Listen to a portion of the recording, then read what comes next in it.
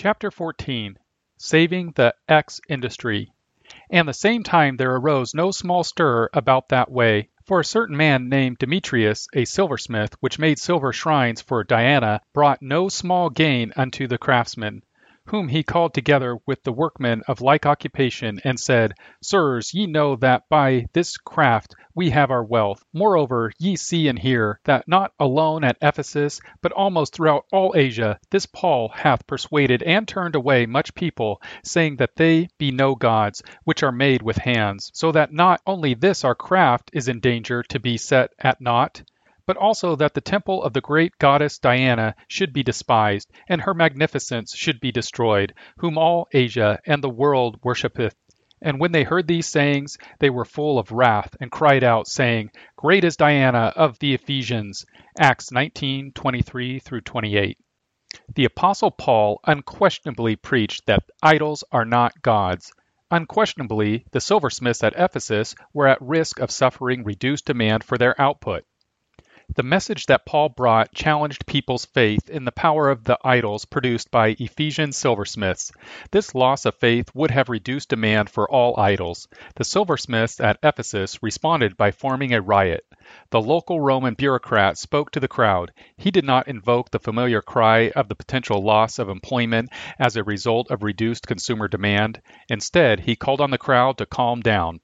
And when the town clerk had appeased the people, he said, Ye men of Ephesus, what man is there that knoweth not how that the city of the Ephesians is a worshipper of the great goddess Diana, and of the image which fell down from Jupiter? Seeing then that these things cannot be spoken against, ye ought to be quiet, and to do nothing rashly. For ye have brought hither these men, which are neither robbers of churches, nor yet blasphemers of your goddess. Wherefore, if Demetrius and the craftsmen which are with him have a matter against any man, the law is open, and there are deputies. Let them implead one another. But if ye inquire anything concerning other matters, it shall be determined in a lawful assembly. For we are in danger to be called in question for this day's uproar, there being no cause whereby we may give an account of this concourse.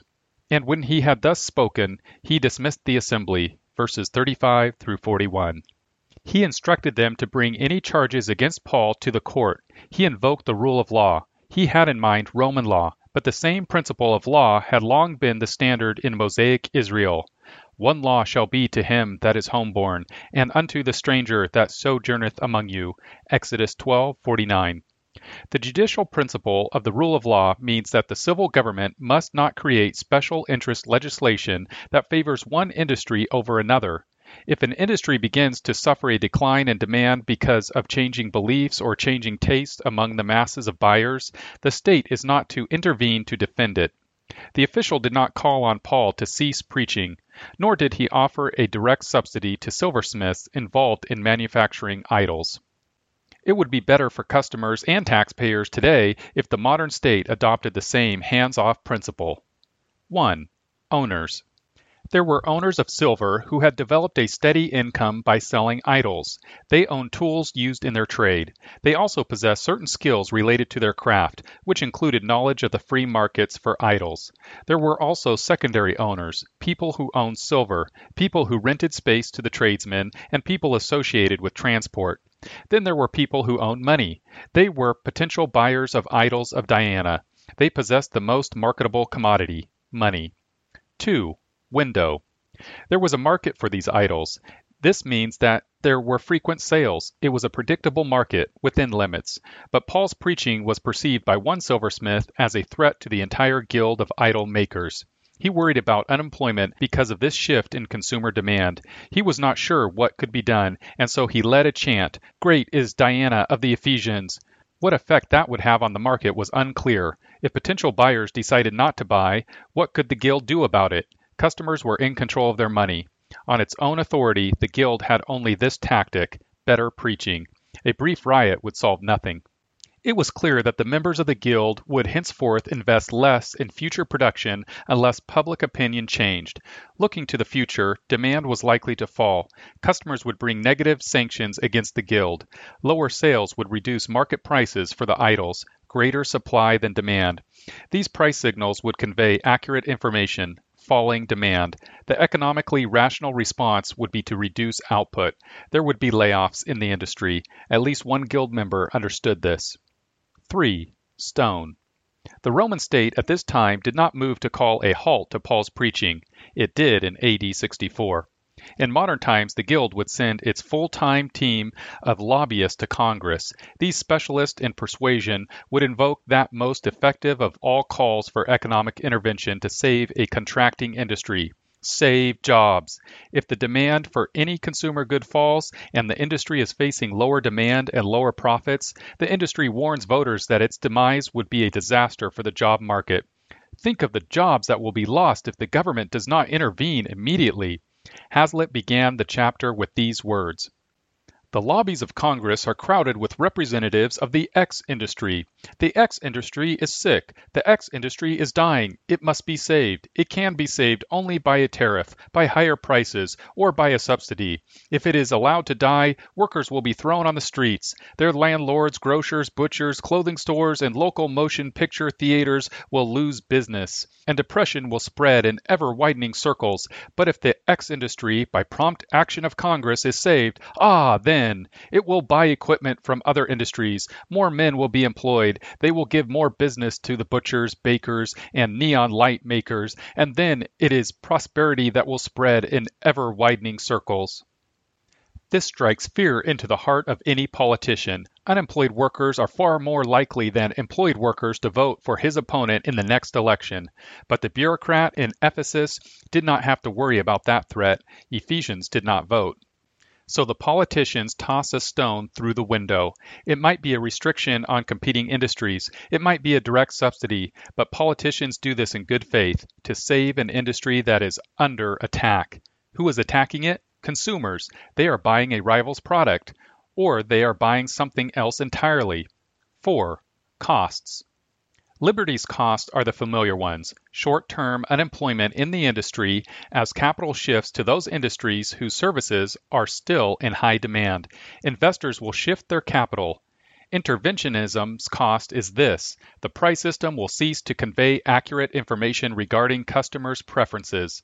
But these price signals are the basis of consumers' control over what gets produced. Without the ability to impose such sanctions, positive and negative, they cannot retain control over producers.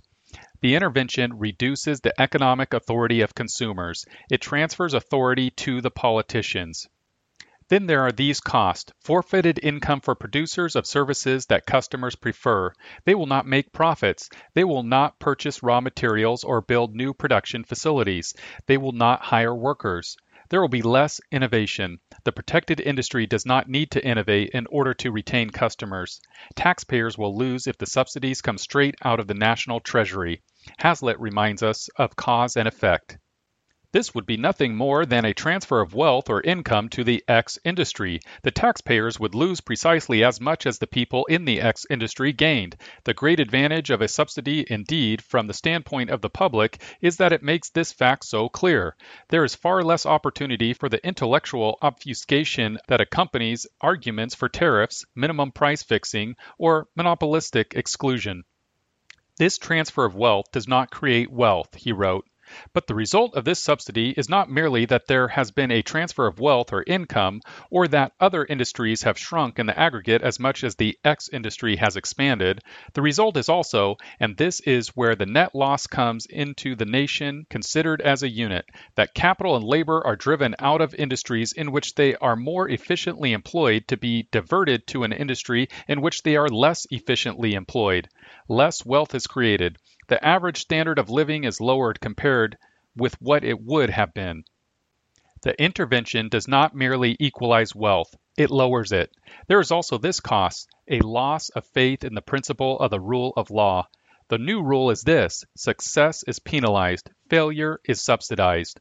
Then there is this: foreign producers will gain international markets. The subsidized industry may not have to compete domestically, but it must compete internationally. It will lose its competitive edge. The influence of the industry will not reach its potential. New products, new production techniques, and new marketing techniques will give foreigners an advantage. In this case, Hazlitt made a mistake. It is probably the biggest mistake in his book. He assumed that the subsidies are used to save dying industries. After all, this is the justification. In fact, the subsidies go to the most successful industries. These industries have the most political clout. For example, in the United States in 2010, about 1% of the Fortune 500 companies received over half of the federal subsidies: financial, utilities, telecommunications, oil, gas, and pipelines. In short, the official justification of these subsidies, saving W, X, Y, and Z industries, was in fact merely political cover. It was for the voters back home. The wealth redistribution system is conducted in the name of helping the poor, the downtrodden, and the afflicted. It in fact subsidizes the rich, the downtrodders through politics, and the afflictors through politics. 5. Consequences. There will be reduced economic growth. A token amount of this capital will remain invested in a contracting industry. Most of it will be invested in industries that are making lots of money and do not need the subsidies. The U.S. government protected the American steel industry for decades. This was a huge industry. It was dominant in 1945, but foreign competition could not be kept out forever. Cheaper steel abroad provided a competitive edge for automobile imports, which were not equally protected. Employment in the automobile industry fell. Meanwhile, the steel industry is now a shell of what it was in 1950. Specialty steel companies are flourishing, but these are high-tech firms. They employ fewer workers than the old mills. The classic example is the buggy whip industry. This example is easy to understand, but there was also the awful sweeping industry. Automobiles and electric trolleys eliminated it by 1920. Note, there were no federal subsidies to these industries. There were state and local subsidies to automobiles, tax-funded roads. There were municipal subsidies to trolleys until after World War II. Subsidies are officially given to save the X industry. Subsidies, in fact, go to the largest companies of the X industry. Conclusions. When you hear that X is a dying industry, ask yourself this: who is killing it? There is a clear answer in a free market: consumers. But there may be another source: the state. When politicians intervene to save a dying industry, a rare event, which means a contracting industry, they are announcing this: we do not accept the decisions of consumers. We are substituting our judgment for their judgment. This is a conflict over authority. Political authority versus market authority. This is a debate about standards of institutional success. Political versus economic. The currency of the political realm is votes. The currency of the market realm is money. Hazlitt's conclusion is on target. Paradoxical as it may seem to some, it is just as necessary to the health of a dynamic economy that dying industries be allowed to die as that growing industries be allowed to grow. The first process is essential to the second.